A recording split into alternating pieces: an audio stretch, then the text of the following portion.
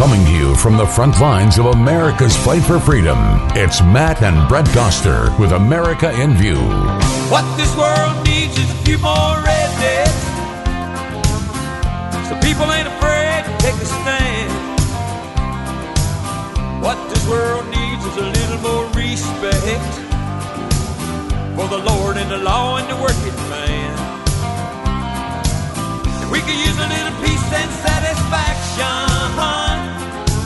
some good people up front to take the lead. A little less talk and a little more action, and a few more rednecks is what we need. Coming at you again from the capital city of the free state of Florida, where we are helping to lead the woke back to sanity using truth, the Constitution, and a little redneck common sense. Matt, this has been another monster week in 2024 for the national news scenario. We've got a student loan crisis that we're dealing with, which is helping to pump up inflation. We got some more bad inflation numbers this week. Got a Ukraine funding bill. Of course, it's all tied up with a lot of border politics, and now we've seen that Mitch McConnell is apparently finally relinquishing his hold on power in the United States Senate. So we're going to have a big power struggle in the Senate to see who's going to lead that going forward.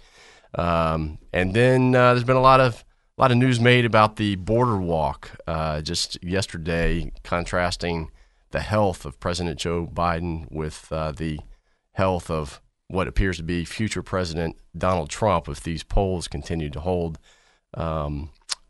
true. But we're going to reverse things a little bit this morning, Matt, because usually we talk about national issues first, and then we'll talk about some of the local and state issues. One thing I love about being in Florida, and this all goes back to Ron DeSantis and his effort to become America's governor 2 or 3 years ago, which I think he's successfully done, but we have become a state leader in policy. And speaking of the border, we have a number of great leaders in the state who have worked on trade issues. They've worked on immigration issues. They've worked on human trafficking issues, this all ties back to national border issues. And one of our great state representatives, he's a new one, freshman. He's with us in the studio today, is Representative Griff Griffitts. Griff, welcome to the program this morning.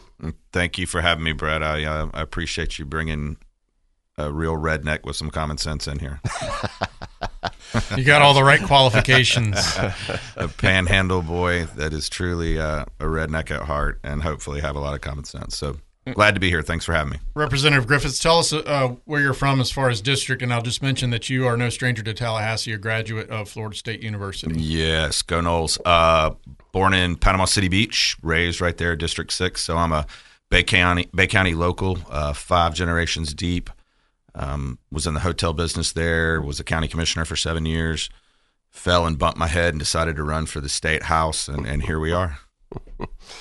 So, look, Representative, when you were county commissioner, which I've been consulting for more than 20 years in the state for various political candidates, and I've always said that the county commission job is the toughest job, right? Yeah, it's tough, but it's very rewarding. 7 years. It was great. I really had a great time. But I was surrounded with a really good board and really good staff, and that makes it a lot easier. You had a tough challenge. You had to help guide the county out of recovery from Hurricane Michael. Tell us about that. Yeah, I was chairman of the commission during Michael when it hit in October of 2018. Nothing that I would ever experienced before. I'd been through hurricanes in the hotel business. I'd been through hurricanes, but I'd never been in a position like that where I had to figure out how the process works from the state, the federal level, the funding sources, reimbursement, all these terms of resiliency, redundancy, and those things, and the acronyms that FEMA likes to use, and the circle of talk that FEMA is masterful at talking and talking, kind of like you, Brett. They talk and talk and talk, and they just don't really say much. It's the art of politics. It's the art of politics. But I said it many, many times over the last 5 years that the bureaucracy of FEMA is very, very impressive, but that's not a compliment. So I learned a lot, but it was a great experience. Love my people back home, and that's why I'm up here in Tallahassee, is still fighting for my folks back home. Not disaster recovery. We always hear, people in America are kind and good-hearted, right? So in the heat of the moment, there's usually this overwhelming sense of neighborhood and people come together. Absolutely. But we always hear it's the time after, a few weeks deeper, a few months deeper, and you're still picking up the pieces with a community that's been half destroyed, right? But then you're looking for reimbursements, all this kind of thing that you're talking about. That's probably the more challenging part of that job. Yeah, I totally agree, Matt. The first few months, everybody's singing from the same page. You're all helping each other out. Everybody's, got a common goal, clean up and let's get back to business. But then the real troubles start, and it's insurance, and it's rebuilding, and it's permits, and it's debris removal. It's a lot. I wouldn't wish it on anybody. We had the largest debris haul done by a county commission in American history. Katrina was a larger debris. Wow. Katrina was larger, but that was done by the Corps of Engineers. But we spent $300 million just about on debris hauling in Bay County alone. So we had quite a bit of experience with the bureaucracy of FEMA and how to deal with them, but learned a lot. Had great support from around the state. Couldn't have done it without people from around the state coming up to help us, including. We know the first responders come up and help, but the county managers from Monroe County, the people from Louisiana who went through Katrina that came over and gave us pep talks, said, "Hey, these are the lessons we learned. These are where we failed." That really is super helpful for a community when they go through something like that. I got to ask you this really quickly before we shift and start talking about legislation, but just looking at the landscape in Bay County, Panama City proper, and Panama City Beach, which I guess maybe wasn't quite as affected by Michael, but Panama City proper definitely was. What would you say the state of recovery is at now? 85%, 100%? No, not 100 near, but I would say we're 75, 85% for sure. We've done very well. The recovery from the county levels has been very good on funding. There's still obviously challenges out there. You still hear stories about insurance issues. People are in litigation 5 years after the fact. But I would say we've done very well considering for a community our size. We're 180,000 people in our county, and we came out of it pretty well considering. We've done very well in the last 5 years. I'm very proud of my community and what they've done. Yeah, I think it's really been a model for the rest of the country. I think you learn everything after a big event like that, whether it's Andrew or Ian or Michael or whatever. But I think you learn a lot, and when you pass those things on, the state, we're the best in the world at disaster. The state of Florida is, and we have Kevin Guthrie leading the charge, and he's a fantastic EM director, and I think that helps too when you have leadership like that. So let's talk about legislative issues now. This is your second legislative session. Yes, sir. First of all, tell us this. How do you like it so far compared to the county commission? Oh, it's different. It doesn't take but 3 people in 2 weeks to make a vote at the county commission level here. You got to do a little more work up here for the folks. And we're a very diverse state, and us rednecks up here in the Panhandle are having to learn to deal with folks from South Florida, and so that's been an interesting learning curve. But doing great. I enjoy it. I enjoy the hard work. I don't necessarily enjoy some of the drama that goes along with the politics, but I do enjoy the hard work. I think it's been interesting to watch how you have immediately gotten funneled into a number of issues by House leadership related to things that you're familiar with and that you've dealt with, both with your career as a building contractor and then also as a county commissioner, and you've been very effective from day one. One piece of legislation this year that I think would be of interest to our audience, and I have watched, it's been very interesting to watch the politics around it, has been HB 779, which is the Buy America Act. Tell us about that a little bit. Yeah, the Buy America bill. That is plain and simple is that all public works projects in the state of Florida have to use made or manufactured and made iron and steel in the public works projects. The largest exporter of steel in the world is China. I think we know the problems we have with China. We've had drywall, Chinese drywall. We've had lead-based paint with drywall. Senator Scott a few weeks ago was talking about Chinese garlic grown in the sewage. I mean, we have problems, and so we don't want imperfect steel in public works projects. I don't want you or my friends or family or anyone in the state driving on roads or bridges that might have imperfect steel or iron in them. And so I thought it was a very good idea to make sure that if we're going to use taxpayer dollars on a public works project, it ought to be the best. And truthful, this mirrors federal legislation from 1933. This is not something new. Most federal projects have to use American-made manufactured iron and steel. So all we're doing is we're mirroring federal legislation. It seems to make a lot of sense. Just as a quick follow-up on that, there were a lot of problems with Chinese drywall. I've also been interested, I know this relates mainly to public projects, but let me ask you this. In light of the condominium crisis that we had, where you had a condominium basically fall down, do you think there will be a move in the future to try to move this over to private industry as well? I think good contractors in the state pay very close attention to where their products come from. We don't have a supply chain issue with iron and steel in Florida at all.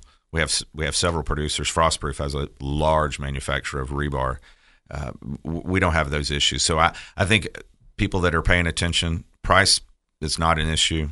Supply is not an issue. Good contractors will buy American, and I think stick to that, and that will benefit us all in the long run. Awesome. We are this morning with Representative Griff Griffitts of Panama City, Florida, the king of redneck common sense. Stick with us as we get into the next segment. We're going to be talking a little bit about the vacation rentals bill. Never fear, Matt and Brett are here. Or at least they will be. America in View will be right back. Freeing the woke from their liberal chains. It's Matt and Brett Doster with America in View. All right, we're back with Representative Griff Griffitts this afternoon talking about various issues. First of all, we just finished up the last segment talking about his Buy America bill related to requiring public projects in the state of Florida to use American iron and steel. I just got to ask you this, Representative. Has there been any blowback from the private sector and any blowback internally? Actually, the only pushback, which I wouldn't say it's shocking, but is Americans for Prosperity, right? Mm-hmm. One of the most conservative think tanks in America. They're free market, and so this concerns them about the free market. So they're really the only pushback. There's a group of underground utility contractors that I don't really think understand it very much. They're upset maybe a little bit, but in reality, most folks are very positive, been very supportive, understand the concept. It doesn't raise construction prices. Federal legislation's been this way for 90 years. All we're doing is codifying it at the state level. DOT already has it in their practices. Mm-hmm. This is really just codifying it. This makes a little more common sense to put it in statute so that the people know. So, but no, in reality, it's been very positive, and most folks are very supportive. I'm going to ask you one last question, then I'm going to let Matt's got a question for you about vacation rentals. I noticed that in the Senate side, in the Senate chamber, there was only one vote against the bill, against the Buy America bill. And I'm not going to mention any names. I'm not going to provide any embarrassment here. But that's all public record. They can check. But my question was there? What was the objection? I mean, was it just a play for AFP's support down the road? Yeah, I think so. AFP gives out those scorecards at the end of the year, and I think some people like to hang their hat on their report card versus doing what's right. And so, hey, but listen, everybody's got a mind of their own. They can vote the way they wish.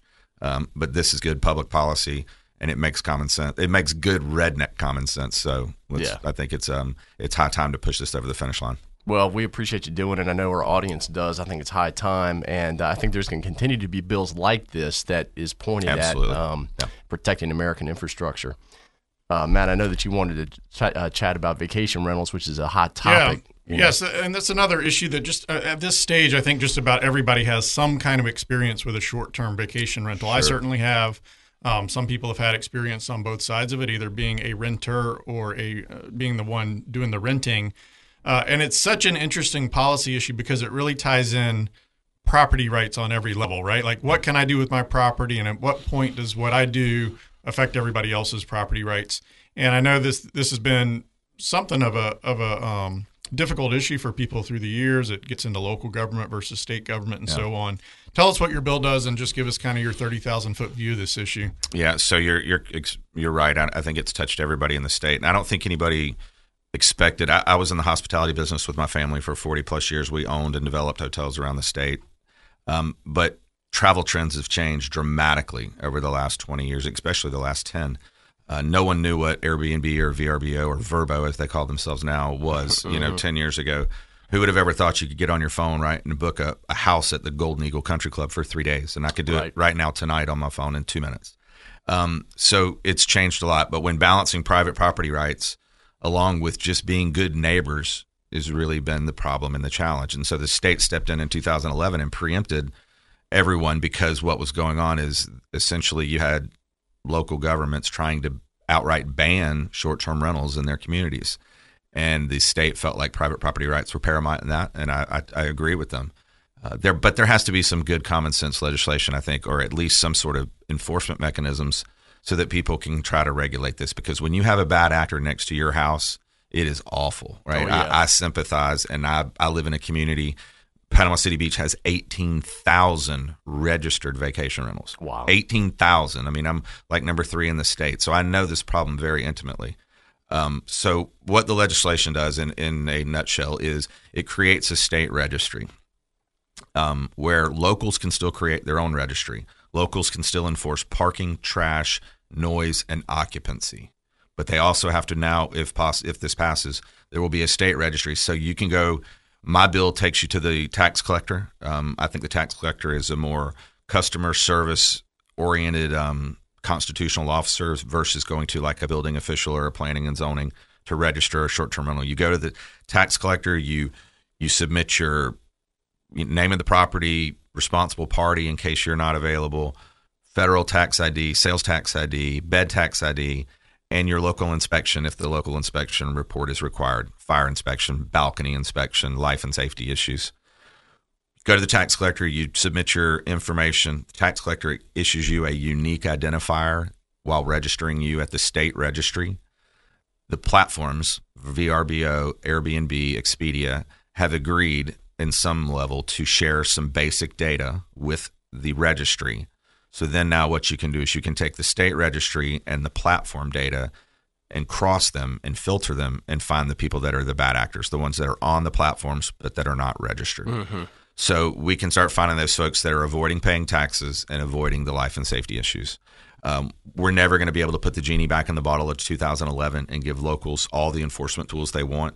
But what I will tell you is this will give locals a little bit more, a couple of more tools in their tool chest. This will allow, not only will they still be able to control noise, parking, trash, and occupancy, but now, Matt, as you said, if you have a neighbor next door to you who's a problem, you can get on this registry yourself. John Q. Public can make sure that your neighbor is doing everything above board and going through all the hoops that he needs to jump through. But it also allows locals, if there are bad actors, they can file liens. They can find them and put a lien on your property, which can in turn turn into foreclosure. That's a pretty serious tool. But in reality, what this will do is create a state registry to try to find those people that are not paying their taxes, as well as improve the life and safety issues around the state for those folks that are just simply sticking their nose up to City Hall or to the state. So, Griff, I've noticed with new neighborhoods that are coming online now, they draft that into their HOAs. Right. I was going to say they've been more aggressive in some of these instances about taking that care of that on the front end. And an old HOA, I just use Golden Eagle because we're in Tallahassee. If Golden Eagle has an HOA, which I don't know if they do, but they were drafted so long ago that now it requires pretty much 100% vote of the HOA to change those bylaws. Mm-hmm. And there's probably rentals in there. Those guys are never going to get 100% participation. So the older neighborhoods are in a pickle, and the newer neighborhoods are combating that with HOA rules up front and early. We've got a couple of clients down in Marco Island, and it's very similar to Panama City in that they get a massive upsurge in population. Back during COVID, they had a problem where they were just overwhelmed by people coming in from Palm Beach and Miami, and they were, 3, 4, 5 families renting a place at one time, and it just drove them bananas. Yeah, the occupancy is that is the driver of the problems. When you have tons of occupancy, you have tons of trash, you have a lot of noise, you have parking issues. So if you can control the occupancy at some level, that will help solve it. And in reality, there in 2011, if we could put the genie back in the bottle and redo things going back to that day, there's probably better solutions. But the state we're too far down that road. This bill has been in many forms and postures over the last decade has failed, and it might fail this year. But we're going to continue to try to push it out to find those folks. I mean, my community, there's tattletales everywhere, and if they ride down the street and they see a sign that says, for rent by owner short term, lot of people just call the tax collector or the clerk of the court to make sure that they're registered to pay their taxes, because there's a lot of guys just trying to fly under the radar. The onesies and twosies, that guy. The big management companies, the hotels, these are not the problems. It's the guy that is just really not paying attention and just wants to make an extra buck and puts his garage apartment or his mother-in-law quarters on the platform and goes to work. Well, I think you're the perfect guy to run this bill because not only were you in the hotel business, so you understand hospitality, but number two, you've been in the contracting business in Panama City where I'm sure people have been buying homes specifically to turn around and use as short-term rentals. Yeah, right? No, it's investment rich. A lot of folks doing that. And, second homes that they've, in my community too, there's a lot of older beach homes. They're maybe 2 or 3 generations deep now. And the guy that's in Dothan or Birmingham or Atlanta is like, we go down there twice a year, and I'm paying $10,000 in property taxes because it's not homesteaded. Heck, let's just put it on VRBO for a few weeks a summer, and we'll pay at least the taxes. The guy's not a criminal, but he's just not doing everything above board, and he is skirting the issue of paying bed taxes, and that's a problem around the state. The Florida Tax Watch did a study that showed that there's an enormous amount of revenue left on the streets by people just skirting the issue. Griff, real quick, because we only got about a minute left, tell us about the pushback from the platforms. Are they on board with this? Or they actually, they came in and told me to pound sand. And then, but actually, after a lot of conversations, a lot of talk, I think we've come to a really good place. The platforms have actually been very, very good. They've come to the table with ideas and suggestions. They've been a very good partner in this. I commend them because they really don't have to do much unless we force this. But they have come to the table. I've worked with a lot of interested parties, and I would say Vrbo and Expedia and Airbnb and the Florida Professional Vacation Rental Coalition. They've been excellent partners in this. They've done a great job. Representative Griff Griffitts, the king of common sense. Thank you so much for joining us in the studio this morning. Good luck with the rest of the legislative session. Don't go anywhere. America in View will be right back.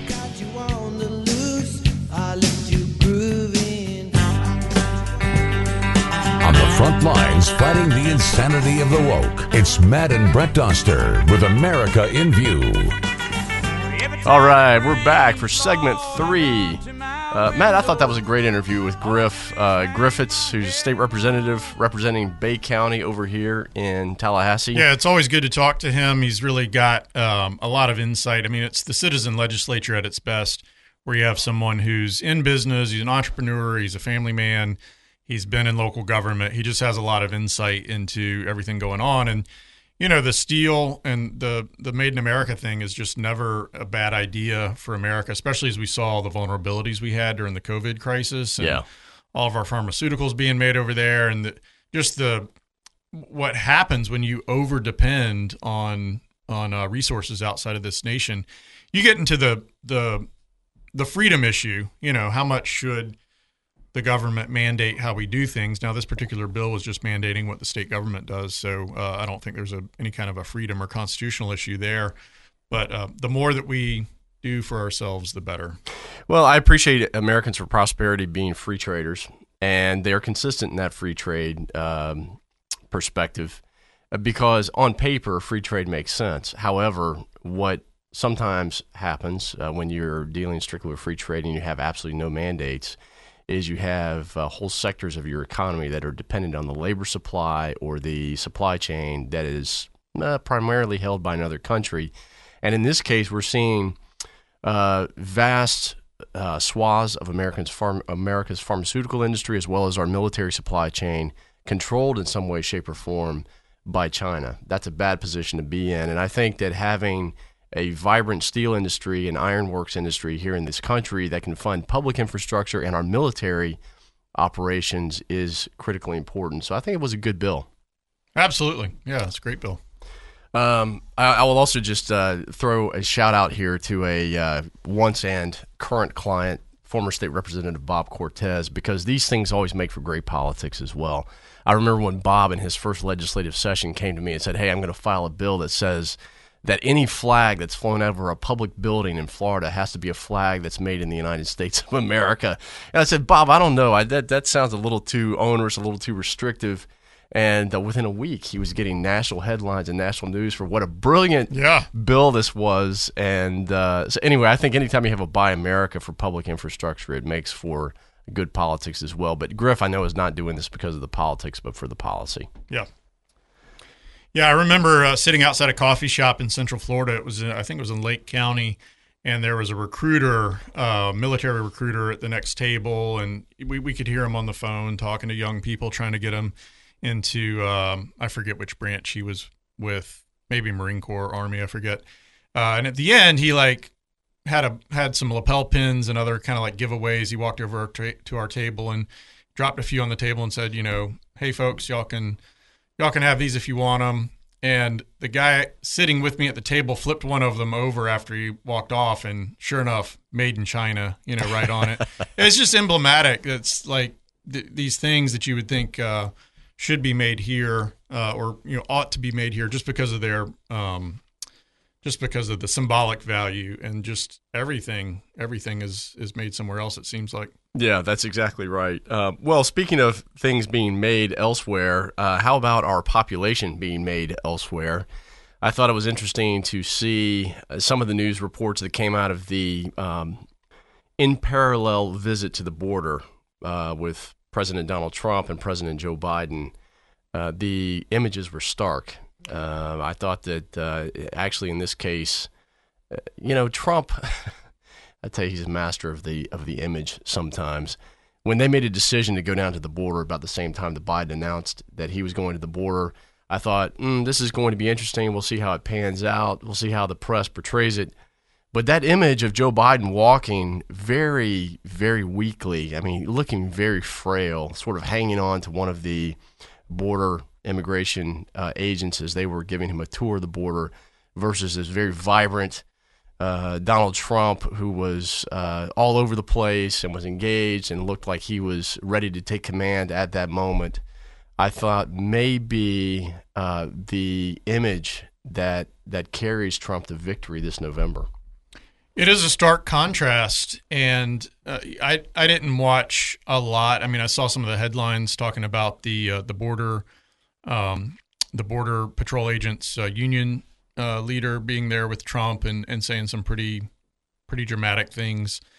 And then, like on the radio today, you're hearing some of Biden's comments. Oh, we need more resources for the border. That's always kind of the liberal or the leftist solution to things. We need more money. People have somehow been cheated out of the funding that they need, and of course the likely outcome there is that it's just more. It would just be more money to continue the policy that's in place, which is an open border, an open door, right? Right. Yeah. So, and one point to make about Joe Biden, just because he has trouble walking around. An obvious comparison here is Governor Abbott, who suffers a disability, and he's limited in what he can do visually, but it's not some sort of physical ability. It's just a presence. It's this sense that Biden is not engaged fully mentally, that he's over the hill, and that he's useful to the left. Like, they don't mind having somebody who's maybe not all there, who's not really calling the shots himself. And I think that's what's so troubling to people, is that you see this, like, it's not Manchurian Candidate, but it's just this useful sort of puppet that has passed his prime for sure. But he still serves the interest of a leftist state that does not have Americans' interest at heart. Yeah, to his credit, Greg Abbott, governor of Texas in a wheelchair, looks 100 times more vibrant than Joe Biden does walking. Yeah. So I do think it's an attitude. It's a sense of being controlled, a sense that they're being given, or he's been given a sheet of talking points from which he can never deviate. Also, just the insanity of his logic. Yeah, we don't need to rehash everything here. You can go to multiple news outlets now where they provide analysis on what the president can do on his own to secure the border. The president has the authority to secure the border. That agency is under his command. The Department of Homeland Security is under his command. The United States military is under his command. If he wanted to call out troops right now or send troops to the southern border to help assist with stopping the flow of drugs, the flow of human trafficking, and the flow of just population coming across the border right now, He's well within his right to do that. So what they're doing now by blaming it all on Congress, we need more resources, we need more money, we need more this, we need more that, in my humble opinion, is just a blame game. And I think it continues to send a signal to the American people that that the White House is completely inept and inert, can't act. They can't retreat from their talking points. I mean, they can't retreat from their message because if they started to lock down the border, they would have to admit that it should have been locked down to start with. That's right, and that's intolerable to the leftist mindset. Well, I think in some respects they want it. They want the border to fail. But I agree with you. I think they're sort of stuck in this quagmire where if they act now, then they have to admit that for 3 years now that they could have acted and they have not. But the uprising now that we're seeing in the polling, Matt, some more polling results came out yesterday, and that shows that the border crisis and immigration has become the far and away leader. We had mentioned a couple of weeks ago that in some Republican districts around the country, congressional districts, that the border issue was topping 67, 68% of people who said that's the leading issue of the country today, followed by inflation. So people are seeing the national security crisis. They're seeing the pocketbook crisis. Nothing is being done by the White House and or Congress right now to take leadership on these things. And so I think they're going to be in a tough spot. According to the set of Bloomberg polls that came out yesterday, if you look at all the swing states, based on my electoral map, I could see that Trump could win if the election were held today with about 312 to 315 electoral votes. And that is just devastating for the Democrats right now. It's daunting. A lot can change. I mean, we still have months to go, even to get to the nominating conventions. But the math is not looking good for them. It'll be interesting to see. My prediction was, I said this on Twitter yesterday, by July 4th, that Democrat candidates, down ballot Democrats, those running for Congress or re-election to Congress, will be telling Joe Biden not to come to their state to campaign with them by the time we get to midsummer. Any thoughts on that? I would say the same thing if I was in their shoes. And it sounds like they're even the presidential campaign's probably not going to want him to leave the basement, right? I mean, I think it's the strangest thing where your candidate is both your strength and your liability. Your greatest strength and your greatest liability. But I think that's definitely what they're dealing with. Yeah. They'll long for the day of the fireside chat. Well, look. This has been a great segment just talking about this, getting this realigned with some of the national issues related to immigration and the border.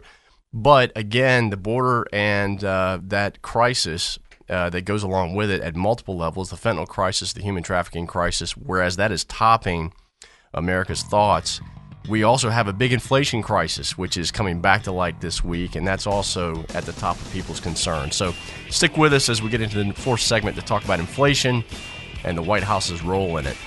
Don't go anywhere. America in View will be right back. Where universal truth and common sense reign supreme. It's Matt and Brent Doster with America in View. So, Matt, talking about the national crisis on the border cannot be disassociated from the economic pain that people are feeling right now. Again, according to Bloomberg polls released this week, it looks like the electoral map is going to be a disaster for Democrats. There's always a chance that could turn around, but in fact, Matt, I would say many times this far out from an election, I would say the only thing that's going to save X candidate is if there's a national crisis, right? So if we were invaded or if there were a huge national security crisis overseas, then I think that could possibly save Joe Biden. But honestly, I think that their ability to deal with something head on of that nature is so weak and people have such little faith in them that at this point, I almost am ready to say it's a foregone conclusion that Donald Trump's going to win. I think a lot of people agree with you. Well, the question is whether you agree. But look, let's talk about inflation for a moment, because if you aren't irritated about the border crisis, let's talk about this insanity that we have going on right now related to inflation. So we had Stephen Moore on several weeks ago, noted economist, conservative economist. We had Grover Norquist on, who's the head of Americans for Prosperity, Americans for Tax Reform. And we were talking about the hidden taxes along with inflation. And people are feeling the pain. They're feeling the pain of higher prices. People note the fact that cereal's costing them $10 a box, that when they go to fast food place, I mean, look, when I go to a Chick-fil-A now with my children, I've got 5, it's costing me $100. It's unbelievable to see the escalation in food prices. And it seems like it's happening almost every day. So what noted economists, real economists who are conservative and take an approach that government is the cause of these things, have told us with their analysis is that every time government spends more money using the credit of future generations to pump up today's money supply, we have a net inflationary bump here that causes everything to go higher in price. And if you're making the same amount of money, then you lost value for your money, and that is in effect an inflationary tax on you. So again, we had inflationary numbers come out this week that showed that we are having another bump in inflation. Interest rates are going back up, which is going to be more cost for the American people. And here's the deal, Matt. In the midst of all of that, the Biden administration is doing everything they can to tweak the rules to forgive billions of dollars in a new round of student loan forgiveness. And I just don't think they've made the connection here. I think this, too, is going to be the 1-2 punch, the border and the inflation that's going to take them out in November. I'll quibble with you on one minor detail of what you just said, which is that if government spends the money, that inflation goes up. The one thing that government does from time to time that's not totally invaluable is build infrastructure. And you can argue about the politics behind it. And, you've got these bridges to nowhere and kind of, or sometimes there's infrastructure that just doesn't need to be replaced or repaired. Mm-hmm. But in all things being equal, if a government built something that enabled enterprise, expanded access, et cetera, it could have some value. I think what ends up happening is people get so wrapped up in the numbers. They look at inflation numbers, they read economists, they sort of pick the economists they like, they try to make some sort of an argument. And in the long run, most people really don't understand these numbers, including the economists. The economists, they have all this data, they cherry pick the part of it that they want, right? The fundamental issue is whether the government is paying people to do something productive or whether the government is paying people to do nothing or do something unproductive. The student loan debt issue is front and center of this debate, in which people go to college, they overpay for it, and they do it on the backs of the taxpayers, theoretically that they're going to repay it. They get degrees that are not worth much, that the private industry does not reward them with good paying jobs that are comparable to the amount of money they spent for that education. And then somebody like Joe Biden comes along and says, well, we're just going to let the taxpayers pay for all of that anyway. And therein lies the decreasing of wealth, because you're taking non-productive activity and you're taking people who earned their money with productive activity and reallocating it that way. It's Keynesian economics. I mean, it's redistribution. It takes many different forms. Sometimes it's welfare programs. Sometimes it's progressive taxes. Sometimes it's student loan forgiveness. It's all the same basic idea and the same basic package. And it's very discouraging. It's discouraging just how little, embarrassment that the left has, that basically they're engaged in legalized theft. They're doing it through public policy, and they make no bones about it. They think rich people shouldn't have money. They think that workers shouldn't have money, and they think that people that have made good decisions, like, hey, I'll go to a college that I can afford, or I'll work through college so I can pay for it and not have debt.